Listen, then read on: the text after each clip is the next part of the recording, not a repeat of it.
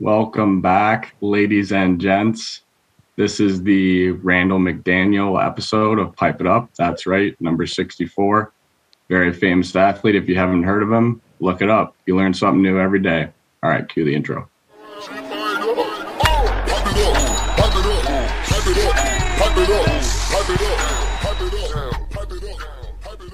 Randall McDaniel, eh? What a stud. Jack knows his athletes. I mean, I'd be honest, I have no idea who Randall McDaniel is, but I'll have to do a Google search myself. Vikings guard. He was a great player. You gotta love the guys, the hog mollies up front who do it in the trenches. You know, Dude, they don't really get the stats, but they're some of the most important guys on the team. Dude, let me tell you something. Football, obviously, I think the trenches are known to be, games are won and lost in the trenches. People say that a lot.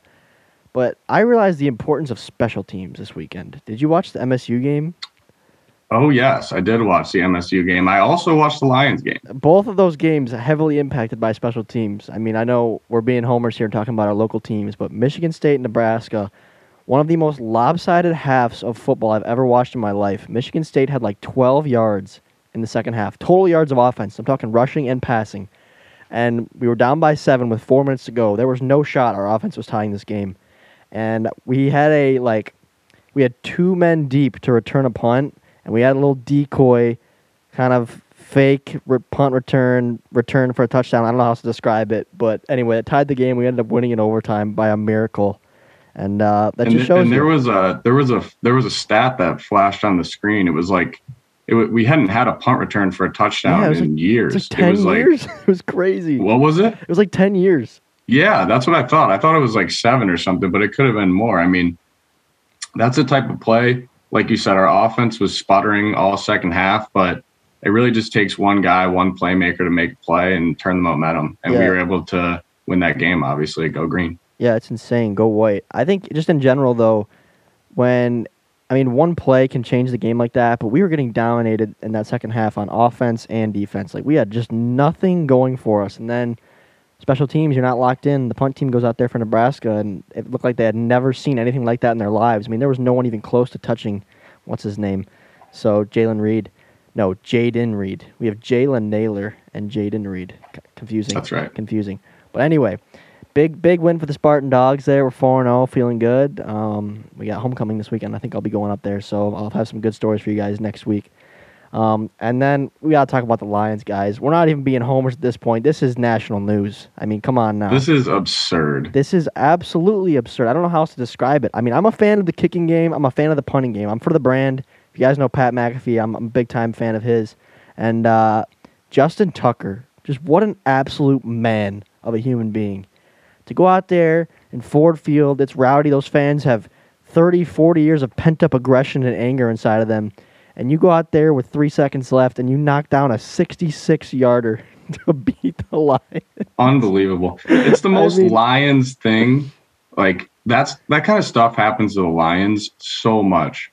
Like, for him to not only hit it off the crossbar and, like, doink in, but for it to be a record-setting field goal. Mm-hmm. And the play before that should have been called a delay of game, but wasn't for some reason, to the discretion of the head judge there, didn't call a delay of game, which would have made it a 71-yard field goal, which looking at the 66-yarder, I don't think he would have made. No. But it's just the most Lions thing. They always find a way to break our heart. You know, I was never feeling confident with that win. And because as a Lions fan, I know that stuff like that always happens. And it did. It was just incredible. But like you said, hats off to Justin Tucker. Obviously, he's got an absolute cannon of a leg, if that makes any sense. Incredible. But also probably went home and practiced his opera. That's the fun fact about Justin Tucker is he's like a world-class opera singer. I did not know that. Is there videos of this? Yeah, that's like one of his biggest hobbies. Oh, my gosh. That's actually insane. What a talented guy. I mean, being a kicker, dude, it's all or nothing. You go out, you leave that stadium a hero, or you leave and your whole city hates you. I mean, my gosh, people are so harsh on kickers sometimes, but, I mean, they had no business tying that game. I'd say you send out the 31 other kickers in the National Football League, and I don't think one of them makes that field goal. Tell me if I'm wrong. Maybe Matt Prater? No. Maybe? Did you see Matt Prater? He tried like a 71-yarder. It was like I think it was 68, way short, and Agnew took it back. Yeah, that's right. He took all it Lions back. Involved here. But kicking all around yesterday in the NFL was crazy. We had Crosby hit the game winner when Rodgers had no time left. I don't know. I mean, why is Devontae Adams not being covered in late game? Like, he's wide open in the zone.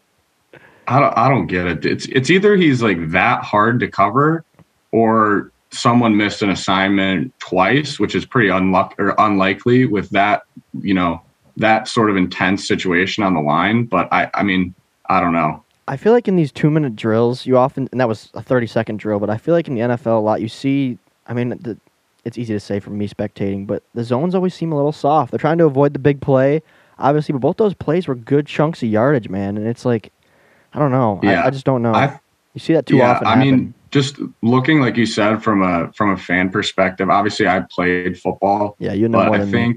I think one of the problems is that defenses in that situation, obviously these defensive coordinators know a lot more than me, but the defenses in those situations think that if we drop, 7, 8 people in coverage, there's no way they can complete a pass. Mm-hmm. But that really means that you're only rushing 3 guys to the quarterback. Mm-hmm. And so he can just run around and has all day to throw, all day to survey options. And it's pretty much just backyard football at that point. Yeah. Whereas if you were to say, for example, the Lions, they had a 4th and 19 and ended up giving up a first down.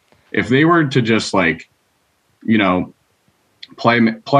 maybe not man-to-man coverage, but at least rush 5 guys, it would have just put way much more pressure on Lamar Jackson. He wouldn't have had that much time to survey the field. Maybe would have thrown it and made a mistake.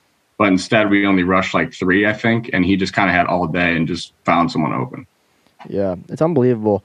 I mean, you put together a game-winning drive like that for the Niners. They go ahead with a touchdown, and then just like that, boom, game stolen, ball game. And you think Jimmy G's finally going to get some credit because he gets all the hate. I know. And then Aaron Rodgers just goes and steals the show like he always does. It's crazy. Just a couple plays changes the game. But I suppose it's enough football talk. The NFL, like I said, it was a crazy day yesterday. I've been enjoying the season so far. I've been liking what I've been seeing out of Jamar Chase. I drafted him in fantasy. He's got a couple touchdowns for me. Great pick so far. But I'm only 1-2. I won this week, but I got a lot of work to do. So hopefully I have a better season, better second half. And I should say, hopefully my fantasy team's last 3 quarters of the season is better than the Mallards' last 3 quarters of the season. Or else I'm in for a long year. But let's talk some whiffs. Let's talk some whiffs now, Jack. Alrighty. This past week, Eagles versus Gators went up. Another series that people can look at and say, oh, it doesn't mean much. The National League is already sorted out. But they were actually fighting for the number 2 seed in the National League. So there was something to play for. And while they're still going to be playing each other again in the NLDS, home field advantage can mean a lot. It can get the boys hyped, get walk-offs, big momentum shifts, all that kind of stuff. So Eagles are not the 1 seed this year, finally, for the first time in the National League's history. But they will be the 2 seed after taking 2 out of 3 from the Gators. A pretty good series all around. It got a little sloppy at times. We saw a lot of Dallas Allen. Daniel Schultz didn't pitch too much, and obviously the teams, as Kyle said in the video, don't want to show all their cards moving forward as they're going to play each other again here in just a couple weeks. So, Jack, do you have any takeaways from that series? Yeah. Well, first of all, I thought it was a super exciting series. I'm really excited for the playoff series just to see the full teams go at it with their full arsenal. I thought it was really cool to see the development of Dallas Allen. I mean, we talked about him very early in the season on the podcast, just about how he was kind of going with a 1 or 2 pitch approach and just kind of throwing the same thing, trying to locate it. But this series, we really saw him mixing up his pitches, mixing up his locations. I mean, he had that absolutely disgusting slide drop, I guess you call it. I don't even know what that's called, but it was arguably the grossest pitch I've seen this season. I think it was. And I think that the Eagles have a really promising young roster, obviously with Dallas, but I thought Blade also did really good at the plate. Yeah, I think Daniel Schultz knocked out the 2021 draft out of the park. I mean, I think he absolutely killed it. Those two already have chemistry. They know each other well. Clearly, Dallas, his talent from baseball and his wiffle ball tournaments is translating over to MLW. I mean, that pitch, I've I think he has a name for it. I've been calling it the boomerang ball because it's absolutely Great name, insane. Tom. Great name. It's absolutely insane how much that moves. And if this will be a tough one to translate over, but I gotta say it because it's the first thing I thought of when I watched it live. If anybody had Mario Superstar Baseball, possibly even the Sluggers one on Wii, I didn't have the Wii one, but on GameCube, Donkey Kong throws a ball. And it's a banana. It's like a special ball, and the thing comes in like what Dallas throws. When you watch that playback in slow motion when Kyle played it back, the thing literally was moving towards like where we have the tent and the picnic table, and then just took a left turn and struck out Cheatham. Yeah. Even everyone at the field, Gators or Eagles, jaw just hit the floor. We were like, "Oh my gosh, that is disgusting." Oh, yeah. You could literally just see it on Cheatham's body language. He was like just appalled that hit the strike zone. Like, yeah, by no means did that ball have any business hitting the zone, and it absolutely painted the pipe. I like that word, Jack. Appalled. It's nice one to toss. Yeah, he was appalled. But I mean, other than that, talking about the Gators, obviously they lost the series. Mm-hmm. But I think the pitching it was really exciting because I think the pitching and hitting matched each other. Like Jorgensen had a couple home runs that were hit off him, but they were like really good hits off good pitches. So it'll be interesting to see in their playoff series what team is able to elevate which aspect of their game more. Like, are they able to pitch a little bit better? Or are they able to, maybe get a few more hits? But I think it's going to be a really evenly matched series in the playoffs, just like this one, obviously. Yeah, I feel like for me, I have more question marks in my head about the Gators than I do the Eagles. The Eagles, because I've been watching these guys for a long time, especially Daniel and Zach, and I'm getting a feel for Dallas. I don't know how Blade's going to factor into the equation, but overall, they're a solid team. I kind of know what they have, and I know what to expect. But I thought I had the Gators figured out after I played them. After the Mallards got swept by the Gators, we were both 3-6 going into that series against each other, and the Gators handled us no problem. And I thought Jorgensen pitched out of his mind. Cheatham threw well. They hit everything we threw at them, and I was like, this Gators team is going to go to the World Series again. I had no doubt in my mind after that day. But then they go out there against the Eagles, and while they did show flashes of their greatness they had last year and against us, I wasn't astounded by their game through and through. Jorgensen got a little wild, I believe. He had some walks mixed in there. There was a couple home runs hit. So I'm having a tough time putting my finger on this 2021 Gator squad. Like I said, they were 3-6. Then they sweep the Mallards, and the Mallards, had a tough time beating anybody this year. So who knows what those wins actually mean? That bumps them to 6-6, and they now finish the season 7-8. So outside the Mallard series, that puts them at 4-8. So even though I think there's talent there, I don't know. I'm just having a tough time putting my finger on it, and I'm questioning their legitimacy, I guess, even though there's a lot of talent there. Well, they're definitely the wild card, right? Like in that division, they're the wild card. But as we've seen in wiffle ball and also just in sports in general, wild cards can get it done in the playoffs if they get hot at the right time. And I think what the Gators, the difference between the Gators from a year ago and this year is obviously Brendan Zerlag and how he's stepped up at the plate. He actually didn't even look that bad on the mound pitching, to be honest. Like, he had some good movement on his pitches. I obviously don't think he'll pitch in the playoffs at all, but I think if they can get the bats hot, they can really run up the score on the Eagles if they're able to get after Dan, which is no easy feat. But we'll see how it ends up. Yeah, I think he's kind of the key factor for that team, and reason behind that is because you get into habits and you get into routines, even mentally.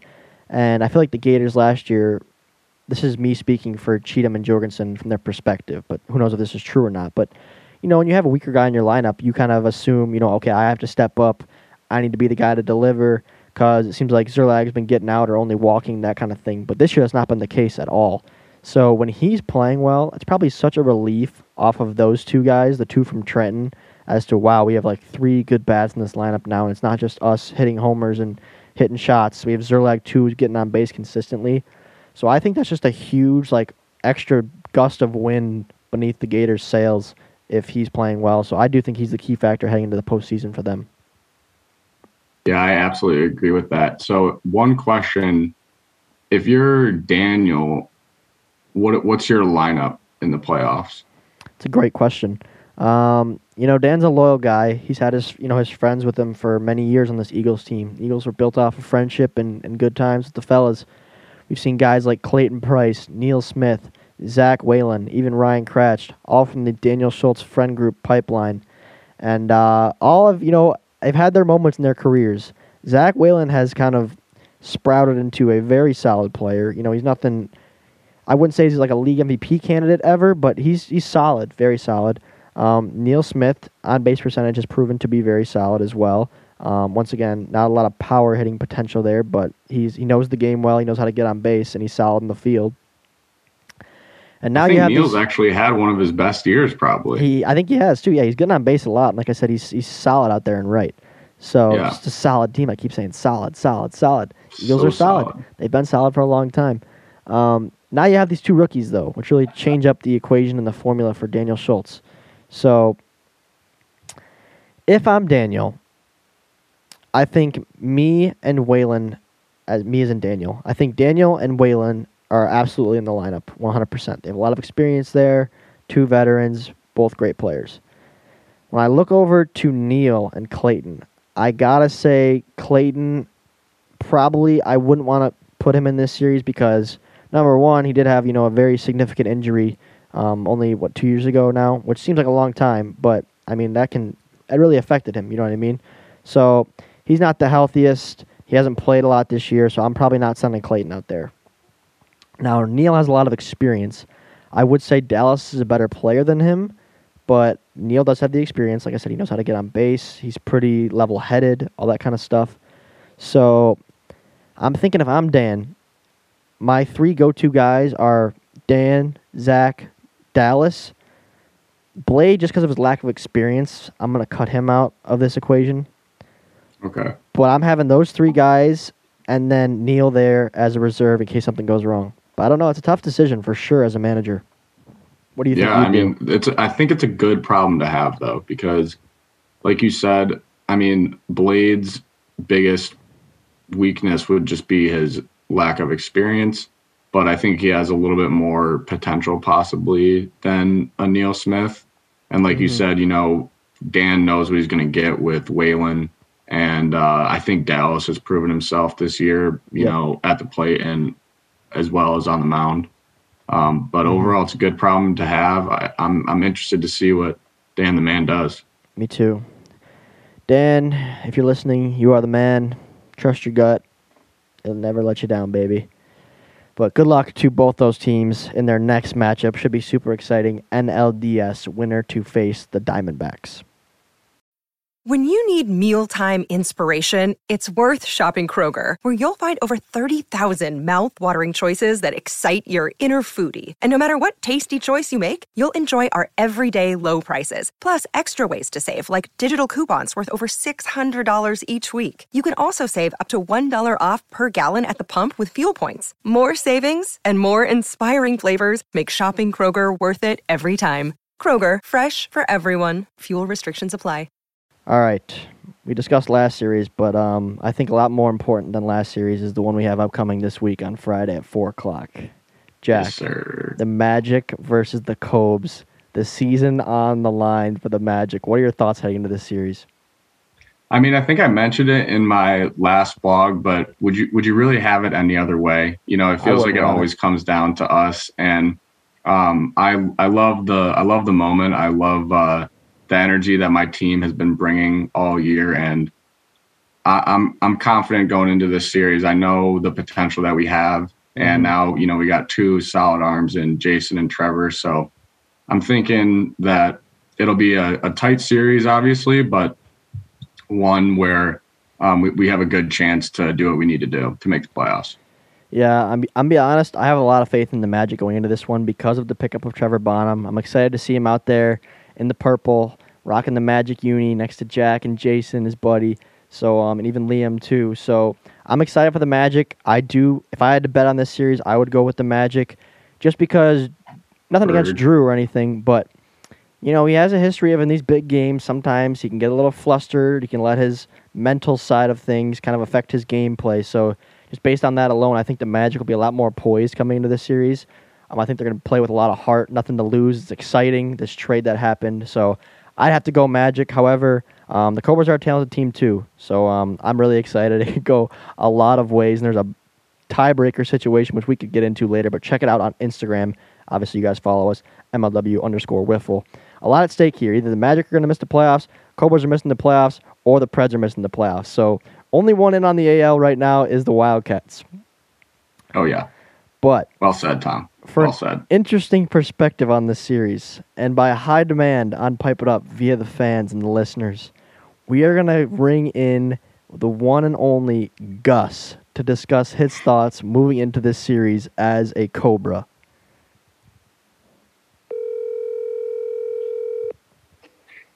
Hello? Gus, how we doing, my man? I am good. I am very good. That's good to hear. I'm glad you're good. Okay, well, I was just mentioning how you were in high demand for this podcast. Did you know that the Pipe It Up listeners are very interested to know more about Gus? I mean, I would be interested to learn more about me, too. I think I am, too. Great answer. I don't really know you that well, Gus, so I guess we're all going to get to know you together here, so it'll be exciting. Oh. Okay, so Gus, before we get to know you really well, I want to talk about a more important and urgent matter with you. Jack and I were just discussing this so important American League series coming out on Friday. It's you guys against the Magic. And I want to know, what's the energy feeling like in that Cobras dugout heading into this series with the playoffs on the line? Well, we're all very excited. We're all hyped. We're trying to get that 2 seed, 3 seeds, or 1 seeds out of the way. Get the sweep and get the 2 seed. Trying to, I guess, do our best. We're going to come with a lot of energy. Drew's going to be probably juiced on 1,000 milligrams of caffeine before this, taking some smelling salts on the sideline right before, doing 100 push-ups, trying to get ready for it. I mean, yeah, let's talk about that. What's it like playing for a guy like Drew in these big games? I guess this is kind of going to be your first time, but you've had other important series this year too. Yeah. What's it like having that amount of energy coming out of your captain? It makes you more optimistic. I mean, because if you had a captain that is, we just lost the first series, we're screwed, we're nothing good is going to happen. But no, after we lose the first series, Drew doesn't just stop. He'll go out of the sideline, drink a bang, and then get back out there and throw some strikes. This is the most Drew thing I've ever heard in my life. Smelling salts, bang energy. I mean, that guy is just off the walls at all times. But this is a tough Magic team, though. This is a Magic team that Drew's not used to. You know, he's faced them last year. He had to deal with them with Chadwick and Jack and Liam. Now they're adding Trevor Bonham. Have you guys strategized at all, or what do you think you're going to see out of this Magic team? You're going to see more of Trevor, more of Jason, and what's that like? We were talking about it in the group chat. We were trying to decide who we would prepare for better and who would be preferred to hit against. And Bonham's actually been having a great season, so obviously him getting traded to the Magic was big for them. So going against Bonham was a little bit exciting, to say the least. And then Chadwick we were also preparing for, obviously. We didn't really have any type of practices for them, but we talked about what type of pitches they had, what type of we had some advice from Jimmy, actually. Jimmy texted into our a little collusion, I hear. And we got to hear some of the pitches and what to expect. Oh, the old scouting report from James, eh? Well, wow. James knows everything. It's Jimmy, a little annoying. you have been exposed on Pipe It Up. I've been have talking. a word with Jimmy, I'll talk to Jim sure. in between games, and he'll just be able to call every pitch, no matter who the pitcher is. He'll know what pitch is coming based on their alignment, based on how they're throwing the ball. I didn't know Jimmy was a closet Cobra. I hadn't had him pinned as that kind of guy. But no, he's breaking not news. Like that. Breaking news. We know who like Jimmy's that. rooting for in the American League. Not like that. But it's more. If you guys weren't aware, Jimmy and Gus do come from similar backgrounds of Livonia, Michigan. So they are longtime buddies. Now on the opposite side of the ball, we have mostly Trenton boys from Trenton, Michigan. So Jimmy's probably is rooting for the Cobras here. So that's something to take note. One of the sharper minds in MLW providing some feedback and some tips to the Cobras. Very interesting. No, that man, he's insane with the analysis. He is. He really is. He's got quite the brain, that guy, for wiffle ball. Let me tell you something. Not the brain for the rest of the stuff, though. It's just for wiffle ball. Wiffle ball, maybe some bowling. I've heard he's a pretty good bowler. Oh, yeah. He always embarrassed me. He taught me how to bowl a little bit, but I never got over like a 216 was my high. Still really good. Okay, so Gus, you're not the average player in this league. You're a very, very popular player. Very quickly. You came in this year, haven't even appeared in that many games, but you seem to have generated quite the fan base that is quite impressive. I'd say you have much more fans than I do nowadays. So, what's that like? And I don't know, when Drew offered you a spot on the team, like, did you anticipate this many people like reaching out to you or rooting for you, or what's that experience been like? Well, so to start, I was so confused when Drew called me to draft me, first of all. Because he texted me like a couple weeks before. He's like, "Hey, we may be picking you." And I was like, Are you joking right now? Why would you do that? A confident man. And he basically just came up or called me a couple weeks later. And I was actually playing Call of Duty with my friend. And he's just like, "Hey, we drafted you. So if you go watch the draft video from 2021 when I got drafted, you can see my like initial reaction. That's actually like legit. I was literally in the middle of Call of Duty. I took off my headset, saw a call from Drew Davis, and he picked me." So the rest is history. I was confused, to say the least, because the draft video is coming out in a couple days, and he hadn't called me. He hasn't texted me or anything. So I'm like, oh, he probably found someone else. Great communication, it seems like, on the Cobras front office. Well, because he never reached out to me. He just called me and said, "Yeah, I'm drafting you." I was like, "All right, cool." But basically, an offer you can't refuse. I mean, yeah, there's no way I was going to refuse it. But with my audience, I guess you can say, the Gus audience, I didn't get it for a while. I'm excited that I'm one of the players that gets the fan base, me and Curdy. the Curdy. The king. The King Curdy. So yeah, I'm excited about having a fan base. Obviously, I wish I could prove myself to be a little bit better for my fan base, because I feel like right now it's mostly meme based. That's what I was going to say. So how does that affect you mentally as a player and as a competitor? I know you have a history as a football player. You may have played other sports growing up as well. So now, you may think, people may look at you and say, "Oh, Gus is just a meme. He's just there for the jokes, for the videos." But are you out there to prove people wrong, or are you out there just to have a good time? Well, I'd love to prove people wrong. I feel like I've done that quite often in my life, but just overall, I think playing wiffle ball is just like, I've been doing it with Jimmy and Shima and Jonah for however long. It's just been a fun experience. Some of the greats right there. Some of the greats. Yeah. So, I mean, honestly, if you put me against Jimmy Norp right now, I'm hitting 450 dead center. I've been going off against that man. Wow. This man spilling it all tonight on Pipe It Up. I love it. But I would say it's mostly, I don't want to be just a meme. I love the fandom, and I love that people are into me like that, because it obviously can generate some type of audience for me to have to prove myself too. Okay, I love it. Yeah, we know if Gus does something big in this series or in the postseason or next year, whatever it is, we know that the comments are going to be going crazy for Gus. We saw it with Curdy against the Diamondbacks, one of the most wholesome moments this season so far. Gus, I hope you have a similar experience. And I want to know, Gus, obviously the series has already been played. Fans are awaiting it very patiently, and I'm sure they're excited. But are we going to see Gus on the field in this huge series?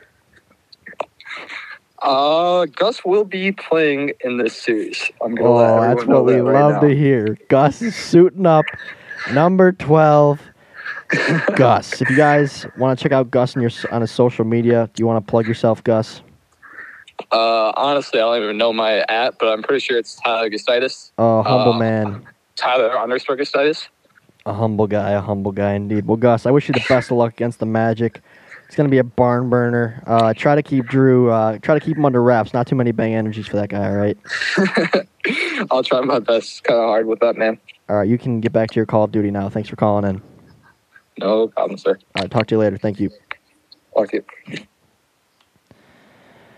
Oh, Gus. What would we do without old Gus? Gus. I like how he said he's there to prove people. He wants to prove his fans that like him just for being a meme that he wants to show them that he can play too. It's cool. I like that, yeah. I mean, I tell you what, I'm definitely going to have a word with Jimmy, though. Yeah, this is interesting. Him just providing free intel is a little suspect. Gus just spilled a little tea. I'm not going to lie. That was interesting. Jimmy is exposed. Jimmy, you've been exposed. Live on the air. We're not cutting that out. And I want to know, Jimmy, how much they paying you? What do I got to do to get some of that? Seriously. Some of that intel. I could use some intel. I could use a whole lot of intel over here in the Mallards. We could use anything at this point. I'll take a ham sandwich from you at this point. I need anything to get me a win, let alone some Jimmy Norp intel. I mean, come on now. Give it to those of us who need it, Jim. Come on now, man. Throw a dog a bone every once in a while. You know what I mean? Gosh. All right. No, that's fun. I mean, I like Gus. He's a really good guy. Obviously, you can tell from that interview. I think it is a little bit questionable, just the front office of the Cobras as a whole. Obviously, we heard about their top-notch communication, as it sounds like. But, I mean, was that Drew Davis's goal was basically to just have a meme on his team? Was he just going for content, or is he really just waiting for the right time to unleash Gus? So here's the thing. I don't really know what Drew's intentions were with the pick, but it sounds like Gus does have some wiffle ball experience playing with some of the league's very best players. So we know he's got some talent. What level of talent, I don't really know yet. Has that potential been fully seen? I'm not really sure. But here's what everyone in our league likes to say. I don't really know if this has surfaced the internet yet. We look back at these last two drafts, okay, or only two drafts in this league's history so far. In 2020, we saw Drew trade his pick to Brendan Zerlag and the Gators, when Drew was quoted saying, "I'll be happy when the Gators win 0 games again this year," in a year in which they won the World Series, of course. Drew lost that pick, and Zerlag chose Chris Cheatham, the near MVP of last year, and the Gators' star player. And with the pick that Drew received from the Gators, was now number 8 overall, he chose Gus. So essentially what we saw there, folks, was a straight-up trade, Chris Cheatham for Gus. That's the moves that are being made in the Cobras front office. I mean, does Drew have a level head? Is he level-headed enough to really run a franchise in this league? And year after year, I don't really know. I think we're going to learn a lot this Friday in this series as to if Drew can actually maintain himself and keep his composure and win some games when he needs to. I mean, you just heard from Gus, the smelling salts, the bang energies. I mean, I don't know. Just go out there and win the game, man. I guess if you need that stuff, feel free. But what do you think, Jack? Is Drew capable of running a franchise now? It's been 5 years. It's been 5 years. With that's the thing is I know he's competitive because I play against him and I see how he acts, and I know he wants to win very bad. So I don't understand the rationality behind some of his, like you said, essentially trading Cheatham for Gus. I mean, Gus, we love you, but Cheatham's proven, he's a player in this league. And I feel like Drew is basically like Matt Ryan in the sense that he's a little bit, for lack of a better term, hungover from the Super Bowl, hungover from when they blew that 2-0 lead to you guys, right? I mean, we've seen it in the Falcons. They've just gone absolutely downhill from there. I mean, they're an atrocious franchise now, almost as bad as the Lions. But it's not possible. I think Drew, his head after that series just got a little bit scrambled, and he's still the competitive guy. He's still the great wiffle ball player, but some of his moves are definitely questionable. Yeah, it's hard, man. I mean, Drew is that has to have a lasting mental effect on a guy. You know what I mean? when you see how hard rings are to come by nowadays, and I've said this before, the Cobras were the far more talented team in that 2017 World Series, and they essentially just, instead of accelerating to 80 miles per hour on the freeway, he set the cruise control at 70 after Game 2, okay? And that cost him the series. And Drew looks back at that now still ringless and with a totally different roster. And now instead of being a confident guy who has already a ring under his belt and is just looking for number 2, he now has the pressure on his shoulders of getting his first ring. And it's been 5 years now, 5 seasons, I believe, for this Cobras team. It actually might be season 6. We have 16, 17, 18, 19, 20, 21 is year 6 for Drew Davis. No rings yet. For a guy who's seen as one of the better players in this league. So it has to weigh on him mentally. I 100% agree with you. And he was quite young when he did blow that lead. I want to say he was only 16 at the time. So that had a lasting impact, I think. I think there's something to say about that. I think absolutely there's something to say about that. I think a lot of that, and now we're all getting older, and yes, years do matter, but I think a lot of what benefited the Mallards in our 2017 run was just the maturity level of our team. Not that we were mature, we were still immature. We were 17, 18 years old. But Daniel was only, just coming into high school. Drew the same. So, and all those guys. So I think that benefited us a lot. And actually winning that championship, somehow we found a way. But yeah, I don't know, Drew. This is a very important series for Drew, as well as the remainder of this postseason if they get there. I think these Cobras fans are getting a little anxious. They've been close. They've had solid squads, but they haven't really put it all together and won anything meaningful in quite some time now. What are your thoughts? Well, so I guess the pressure's not totally on them, right? Because if I'm getting the tiebreakers right, the Cobras really only have to win one game to get in. Correct. One game. That's all. And they would be the 3. But then if they win 2, they would be the 2 seed. Yes, that's correct. Right. Okay. So I think Gus might have got that wrong in the interview. But either way, they don't have all the pressure in the world on them. So I think that'll actually benefit them a little bit, because I think the pressure can get to people. And I hate to keep knocking on Drew, but especially Drew. And that's kind of why I like playing the Cobras. I was going to say, how does that weigh on you as an opponent? As an opponent, you have to look at Drew as a guy you can kind of exploit, and at times when he's struggling mentally.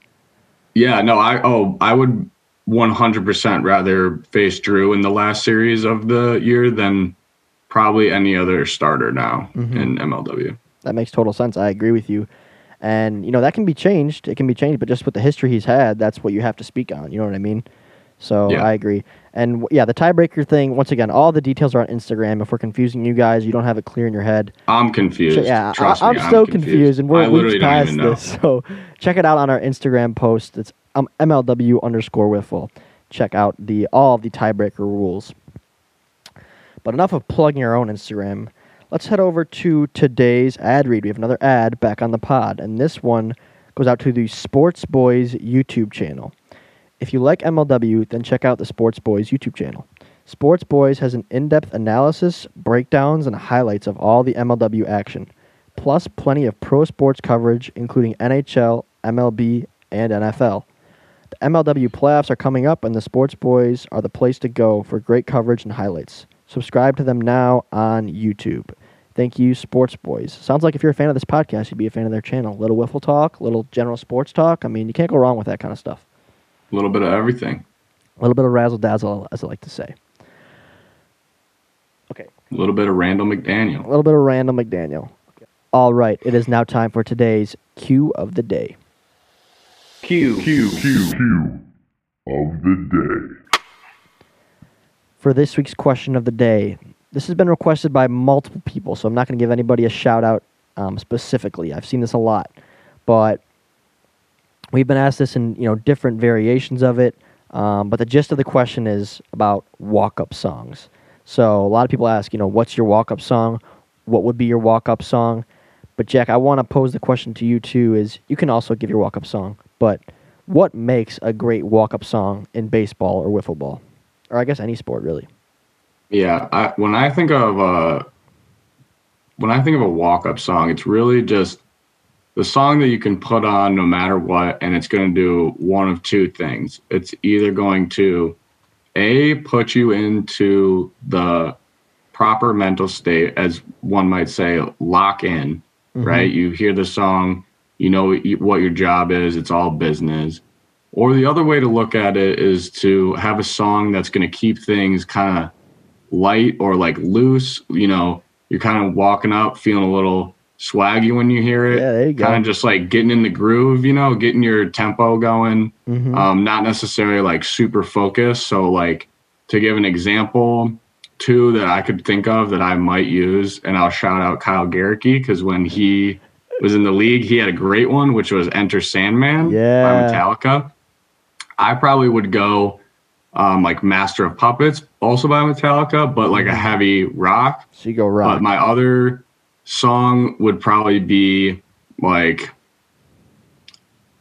an A$AP Rocky song. Oh, praise the Lord. that'd be pretty sweet, actually. I like that. I like A$AP Rocky a lot, and that song is just always one like I listen to before games and stuff. It gets me hyped up. Okay. So, Okay. what about you, Tom? What do you think? So, what makes a great song? You did a really good job of explaining that. I think to me, you could take it in a couple different directions. Like you said, something to lock in, something to keep it light, or just maybe a song you like. But I think, yeah, what's most important about it is don't try to be a crowd pleaser with it. You know, just put something on that you like, and that you're just ready to you're ready to smack the crap out of the ball when you go up there. Totally agree with that. Yeah. But I wanted to also sprinkle in the fact that I've seen some guys, both in college and in the pros, kind of take the comedic approach to it too, where you put something like kind of random, which is funny. I don't know if that'll help you focus, but if it keeps you loose, like I think that kind of works. I hope I'm not misquoting this, but there was a thing, you can Google it, it'll probably come up. I want to say it was Josh Reddick on the A's, and forever he had this song, like his whole career almost, was a song called Careless Whisper. If you look that up, you'll hear it. Okay. And it was pretty funny. It's hard to explain, but it's not like a walk-up song you'd think of. And I'm pretty sure he had that for several years. I forget the reasoning behind it. And then there was other guys. I remember there was a guy on the Michigan State baseball team when I knew a guy who worked for the team. Yes, that was it. Like I think someone said he looked like Eminem or he bleached his hair or something. And this is when I had a coach that worked there. This is years ago. And so he like had an Eminem song in there kind of as a joke. So that was kind of funny too, I thought. But I think if I had to pick a funny song to walk out to, I'd probably do like a Kesha song. Or have you ever heard of Come On by Kesha? That song is a great song. Yeah. Always a party go-to for me.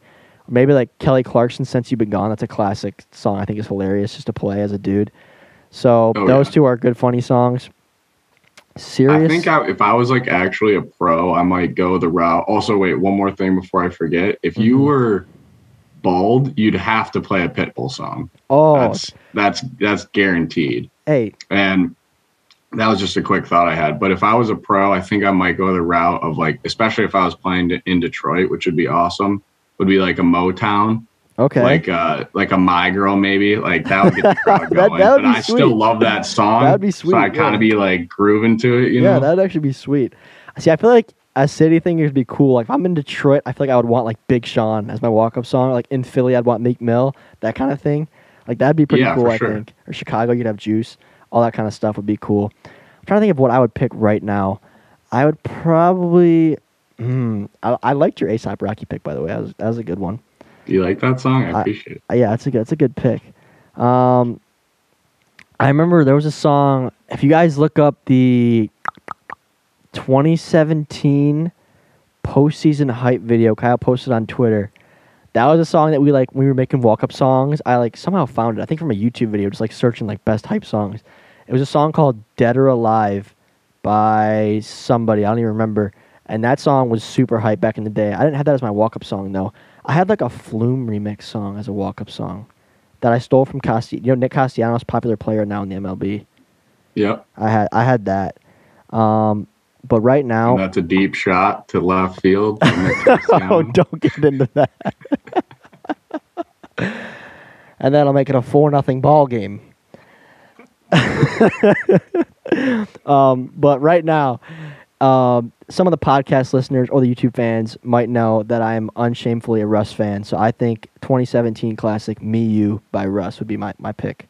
That song I would liked in high Nice. school, and it'd be a throwback for it. So I'd say that. But yeah, what are your guys' walk-up songs? I'd be curious. We could make a little Pipe It Up MLW Spotify playlist of all the boys' walk-up songs, all the listeners. So feel free to send us a That would be a DM good idea. and let us know. Let us know. Send them in. Jack, I got a question for you. Go ahead. Go ahead, he says. We're now both 22, I think, right? Or did you turn 23 already? No, I think I'm still 22. Okay, you think? Okay. No, I'm just kidding. We don't even know. We're losing track. That's leads into Yeah. my question perfectly. Is do you feel old or do you feel like you're still young in your head? Or as you look at the situation? That's such a great question. I would say mentally, I feel young, but physically, especially with the wear and tear of sports, I'm starting to feel my body get a little bit older. Mm-hmm. I think that's the classic dilemma with humans just in general. You always see those sci-fi movies of like, how can I extract my brain and put it into like a younger body or something? But I really think it's like, you know what I mean? Like Yeah. You've seen so many movies like that, but I think it is true to a sense. Like I don't really feel like worn out mentally, at least not all the time, but definitely physically there's starting to be a little bit of ailments here and there. Obviously I'm young and healthy, but I mean, yeah. So that's actually a good thing to talk about. Like, do you think playing a pretty intense college sport at Division I level, like, do you think that's helped you? I think it's helped your body physically, like, stay in shape and stay healthy. Or do you think the wear and tear of the physicality of it's kind of had more of a negative effect than a positive effect?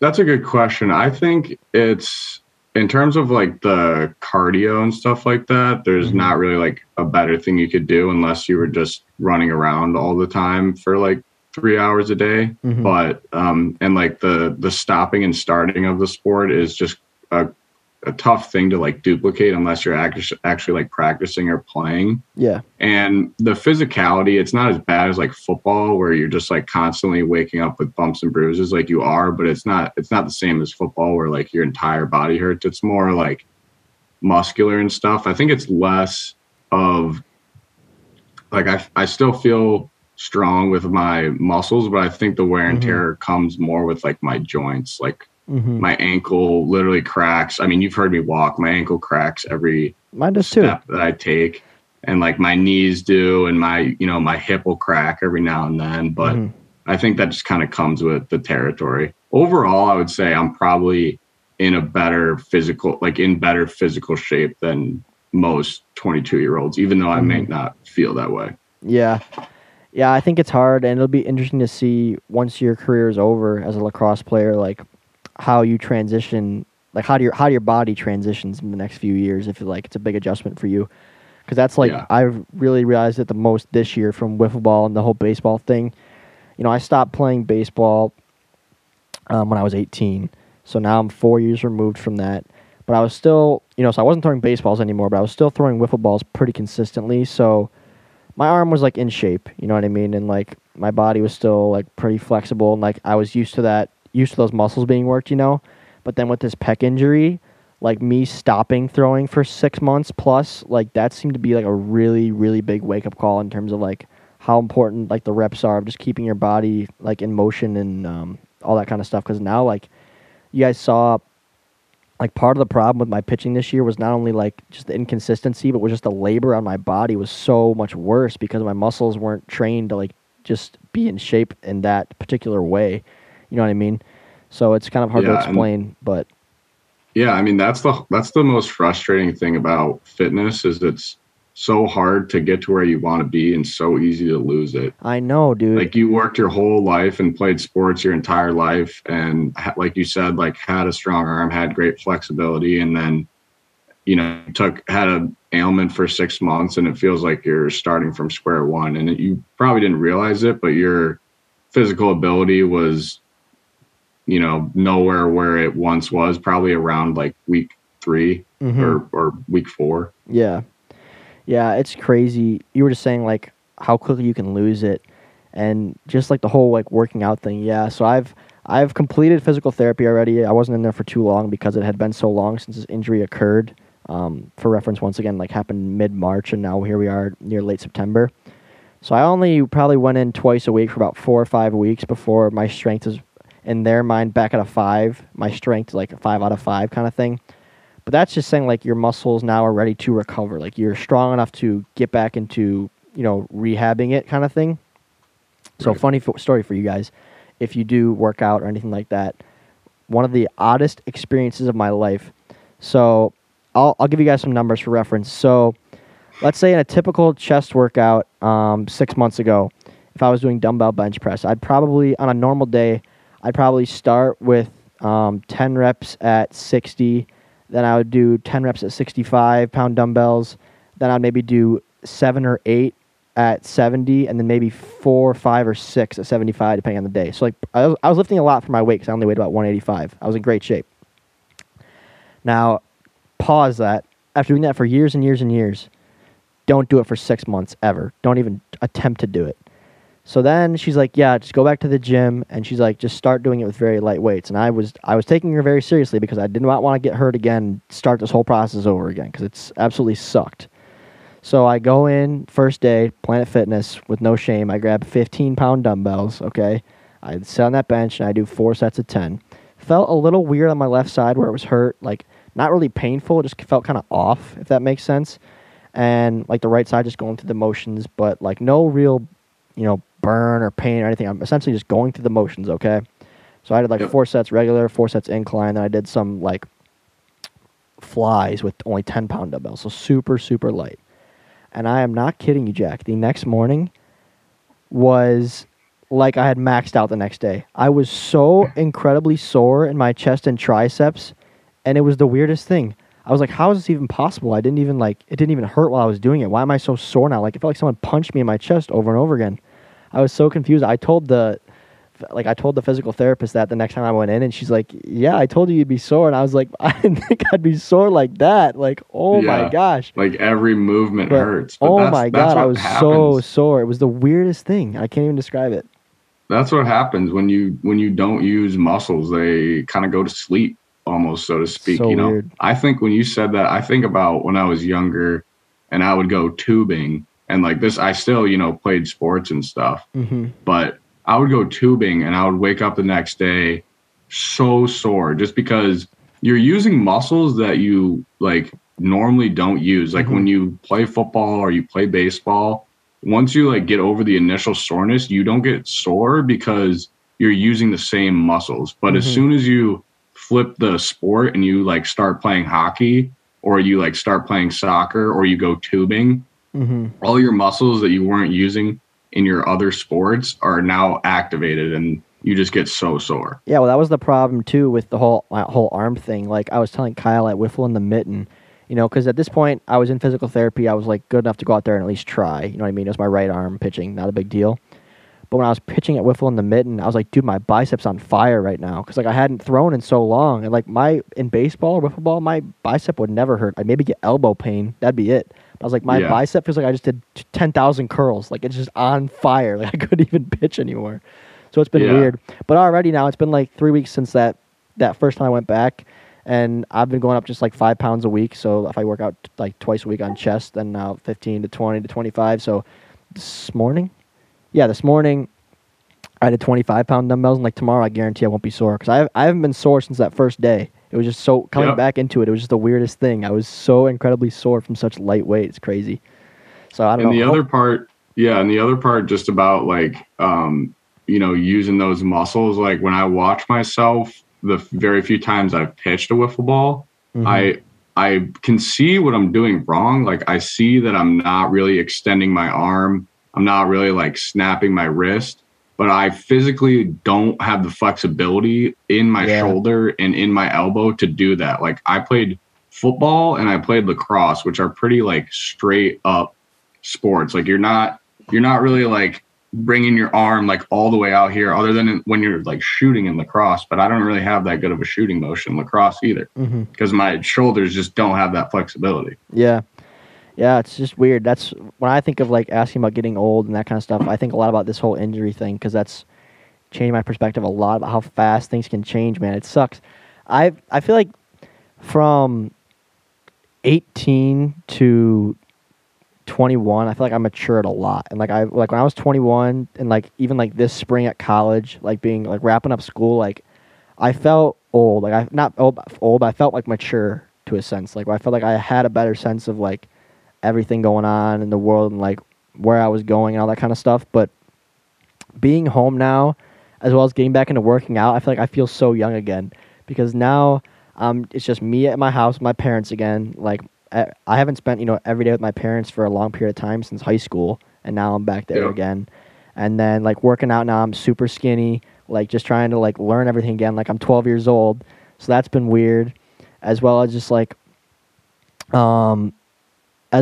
nothing like major to look forward to outside of like breaks and like from work, like holidays. It reminds me of school, like when you're looking forward to Thanksgiving break or that kind of thing, Right. So it's just a weird transition, and now I almost feel young again in a bad way. Like I feel immature even though I'm 22. So I don't know, that's my perspective on it. But I don't know, it's been weird. It's been a weird couple months, I guess. Graduating's weird. You feel it's like it's really weird when you graduate college. It's kind of like you, I mean, to put it in simpler terms, it's like you're happy that you did it and got it over with, and you feel like you're an adult entering the world now. But then at the same point, like unless you had a place to just move out right after, you like go back and live with your parents, and then you're like, all right, what am I doing? Yeah, here? exactly. You know what exactly. I mean? Like you obviously have a job and stuff and like know where you're going, but like you said, it does kind of just like almost flip your timeline over and bring you back to like right where you were before you went to school. Exactly. It feels like 100%. And part of the thing too, I feel like, is in high school, at least, probably because you're younger, like I feel like high school took a while. Like going through high school was like a long experience. Like it was a good chunk of your childhood was just high school. Like from being a freshman to graduating, I feel like just so much happened. Like as you mature and as you learn and go through things.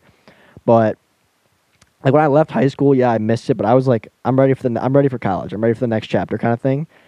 And this spring I was saying like, yeah, I'm ready to graduate and move on and that kind of thing. And I was, because like, I mean, I'll be honest, like some days of school I was miserable, just like from all the schoolwork and the stress and like all that kind of stuff.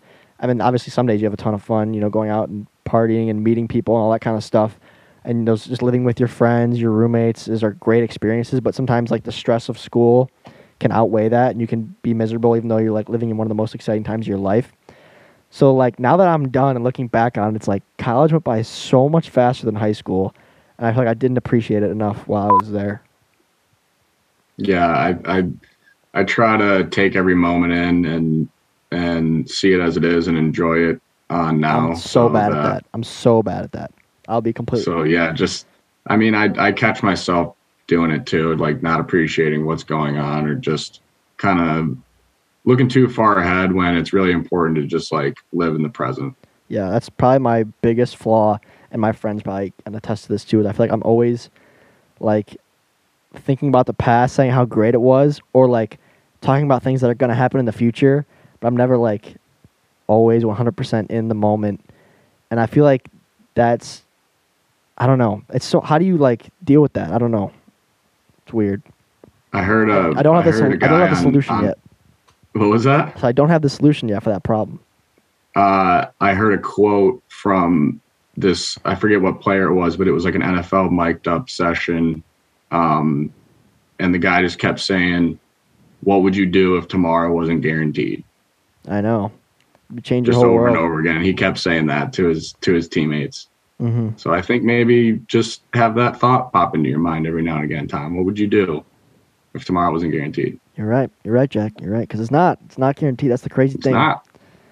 It's not. Life feels so permanent, but it's so fragile. So fragile. But it can change in an instant. It really can change in an instant, for good and for bad. So it's a little scary.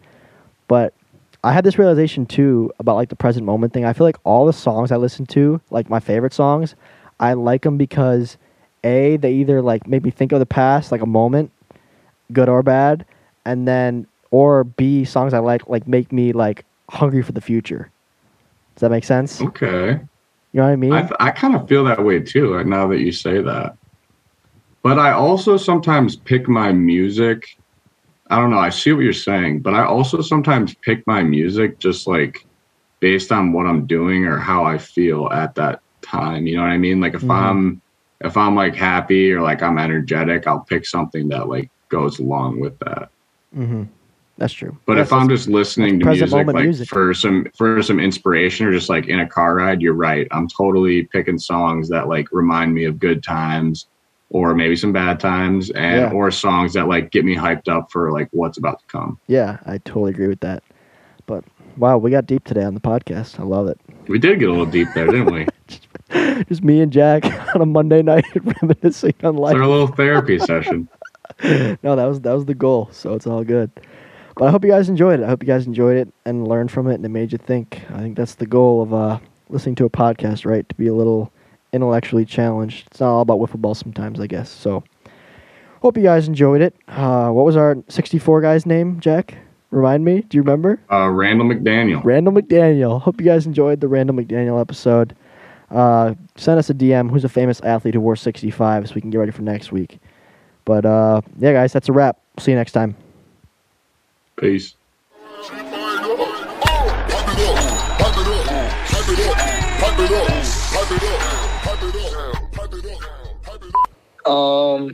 Well, can I talk about what happens, or does this come out before the?